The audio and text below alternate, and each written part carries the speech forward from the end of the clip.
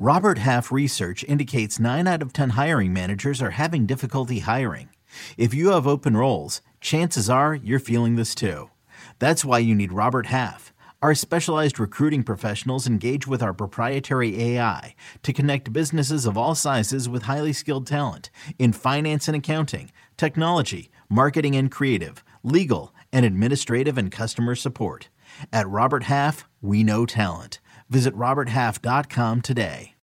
When you need mealtime inspiration, it's worth shopping Kroger, where you'll find over 30,000 mouth-watering choices that excite your inner foodie. And no matter what tasty choice you make, you'll enjoy our everyday low prices, plus extra ways to save, like digital coupons worth over $600 each week. You can also save up to $1 off per gallon at the pump with fuel points. More savings and more inspiring flavors make shopping Kroger worth it every time. Kroger, fresh for everyone. Fuel restrictions apply.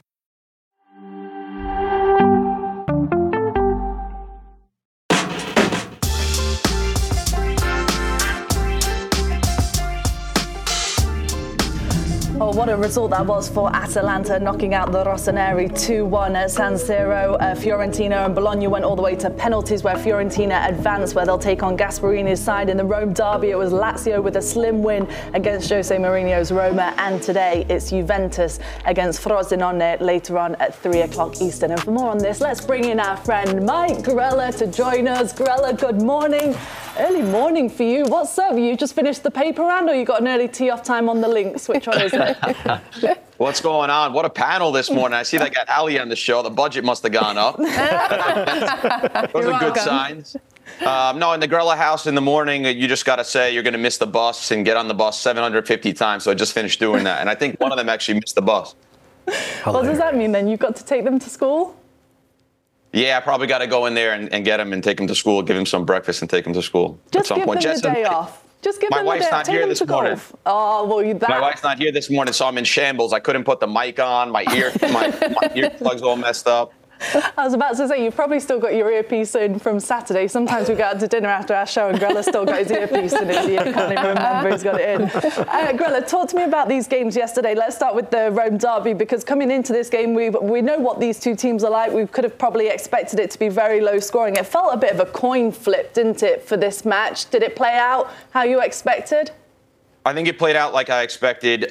Both teams kind of don't want to play. They're not at the highest levels right now of playing the greatest football. Lazio's very sideways, backwards, want to play 1,000 passes before they look like any danger. Roma, quite frankly, without Dybala and Lukaku, and they did play yesterday. Dybala came out at halftime. But without them, really, the rest of the team is just not of the levels. I think what Mourinho is trying to do at Roma is do what he did at Inter when they won the treble. And I don't think he has the players to do it. And so then there's the frustrations and the red cards and everything else. But I think the pleasant surprise was, this was a quarterfinal Coppa Italia match that I've said myself, it's just the Coppa Italia. And I can't even tell you how intense it was and how Lazio celebrated at the end was just, incredible. We watched 15, 20 minutes at the end where they just rolled clips from the stadium. And it was way better than one of our post shows, by the way, Poppy. And it was just video and clips of them celebrating this win against Rome, and it was just incredible, the level of the match. First of all, it's an honor to meet a Peaky Blinder, so I'm glad. Second of all, I want to know, this match in particular, I think it leaves a lot of questions about Jose Mourinho's future, as if there weren't enough already. Can Roma even afford to keep him? Do they now want to keep him? This seems to not be going the way we expect. We think of a manager like Mourinho, and we think he can get the best out of the players he has. And I know he doesn't really have a full squad that he would want, but it doesn't seem to be clicking with this team unless he has his exact first 11 in. Where do you think we stand with Mourinho, and what do you think losing this match says about his tenure here at Roma? Yeah, well, look, 4 losses, 1 draw, and 1 win against your rival. And anyone who watches Italian football knows that rivalry means so much to them. What the result is in that game almost means more than where they finish in the Serie A, almost. So it's huge. And he hasn't been good in those games against Lazio, for starters.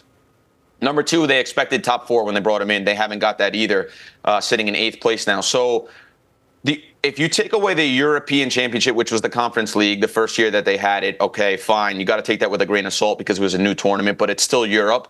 And then he made it to the final of the Europa League the next year. But if you take those two things away, I mean, he's struggling pretty badly. Now, when you look at the team and how much money they can spend, you also feel bad for Mourinho because he just doesn't have the quality that he had at Inter or the quality that he's had at other clubs where he can play in that way and sort of give team spirit. So you do feel bad for him that way. But then to flip back again to put him, put the eyes on Mourinho is, all the red cards, right? All the shenanigans, all the things that are going on and off the field and on the sideline. And you see now how it's carried through to the team. I mean, there was just red cards flying yesterday for no reason. I don't mind a hard challenge. I don't mind a nasty, nasty challenge or stopping a counterattack or sending a message or any of those kind of frustrations. That's fine because we're human beings, right? And players are human beings. But the red cards after the game, the red cards for talking to the referee, the red cards for all the little handbag pushing and talking and all that stuff, that's no good. And it's not a good message for kids watching the game. It's not a good message for anyone watching the game. But also, if you're a Roma fan and you're losing to Lazio and then you're watching Mancini yap, and then also get another red card after the game, you're watching your coaches get sent off. I mean, you can see that what he's sort of done, the players are sort of picking that up. And, you see there through the images, it was just entertaining, I guess you can say, but it was handbags all around. And when you're not winning, that stuff really gets annoying. No, I completely agree. It's annoying. Well, let's jump over to Milan and Atalanta because that was a disappointing loss for Milan. And especially now that Scudetto is their only chance at winning a trophy, how disappointed do you think they are to have that loss and kind of go into this year, and this is their only chance to take home some change? It's hard for me to say this because I'm a big fan of Atalanta, especially their ownership. They're all Duke guys, and they're really nice guys, and they want to do well, and the project is amazing. But Milan got robbed yesterday. If you watch the game, the penalties, I thought Jimenez touched the ball. I thought there could have been a penalty on Holm at the end that would have tied the game. You have to rewind to look at what happened in the offseason for Milan. And I think what happened was they lost a lot of important pieces, one of them being Paolo Maldini, right? And then, they got rid of key members of the spine of their team and then brought in all these new guys. And we were kind of like, well, what's this going to look like? We were really skeptical as Serie A analysts and fans, and they hit the ground running. Like the first 4 games they were incredible. I mean, the football that they were playing, it looked like they didn't have to rely just on Leao anymore. And then they played Inter and lost 5-1, where they played in a pretty open game. And then they started to think, okay, what do we do here? Do we switch? Do we do this? And now, since then, it's been up and down. So when you look at them, there was a lot of change in the team, in personnel. And I think we got carried away early on with, oh, yeah, they're flying again. They're awesome. It takes time for these relationships to build and for the team to figure out who they are and how they want to play exactly. So I think for Milan and for Pioli also, I know a lot of people calling for Pioli's head. I think you give them a year, give these players a year, focus on getting in the top 4 because realistically that's what the expectations are. Focus on working on what identity you want to have because I think it's changed a lot from when they've played in the Serie A against the smaller teams and when they've played in the Champions League against the bigger teams. And I think it's there. I think the quality is there. I think, they play PSG in San Siro where Leao was incredible and Milan was incredible and they win that game. So it's there. The potential's there. It's just the consistency. It's the conceding a lot of goals at the moment. But I give Pioli more time. I give Milan more time and say, hey, listen, finish in the top 4. Let's see about next season. Let's put all these pieces together again for next season. It does feel harsh to say all the criticism that Pioli's got, especially considering where they are in the league. They made the Champions League semi-final last season. They won the Scudetto not too long ago. You drink that coffee, Grella. Is it espresso or is it a cappuccino? No, regular American coffee, because you can hang out with it, All the Italian guys are like, I only drink espresso. But espresso, it's like a shot at the bar, and it's done. So I was just checking, seeing as you're all so funny about what coffee you can have when. Later on today, it's the Juventus against Frosinone game. What do you think we'll see in this game? Because Frosinone probably have exceeded expectations as a newly promoted team. It hasn't been that good for them in the league lately, losing their last 4. But what they did to Napoli in that second half, I mean, could they give Juventus another upset today? Frosinone is a team that is, if one day I got the opportunity to coach, I would love for my team to play that way. Because I think they stick to really the way they want to play. They stick to the plan. They want to play football. They want to break lines with the passing on the ground. They can be quite direct at times. And so I love the way they play football. But what I found amazing about them is that when they're winning or losing or whatever situation they're going on, they're still sticking to who they are. And I think that's important. I think that sends a really strong message of how well the manager's done and how much the players believe in the system. Now, on the flip side, they played a few weeks ago, Juventus-Frosinone, and Juventus had a difficult time. It was a Vlahovic winner late on in the game, a contested header that he had to score. But Frosinone dominated possession.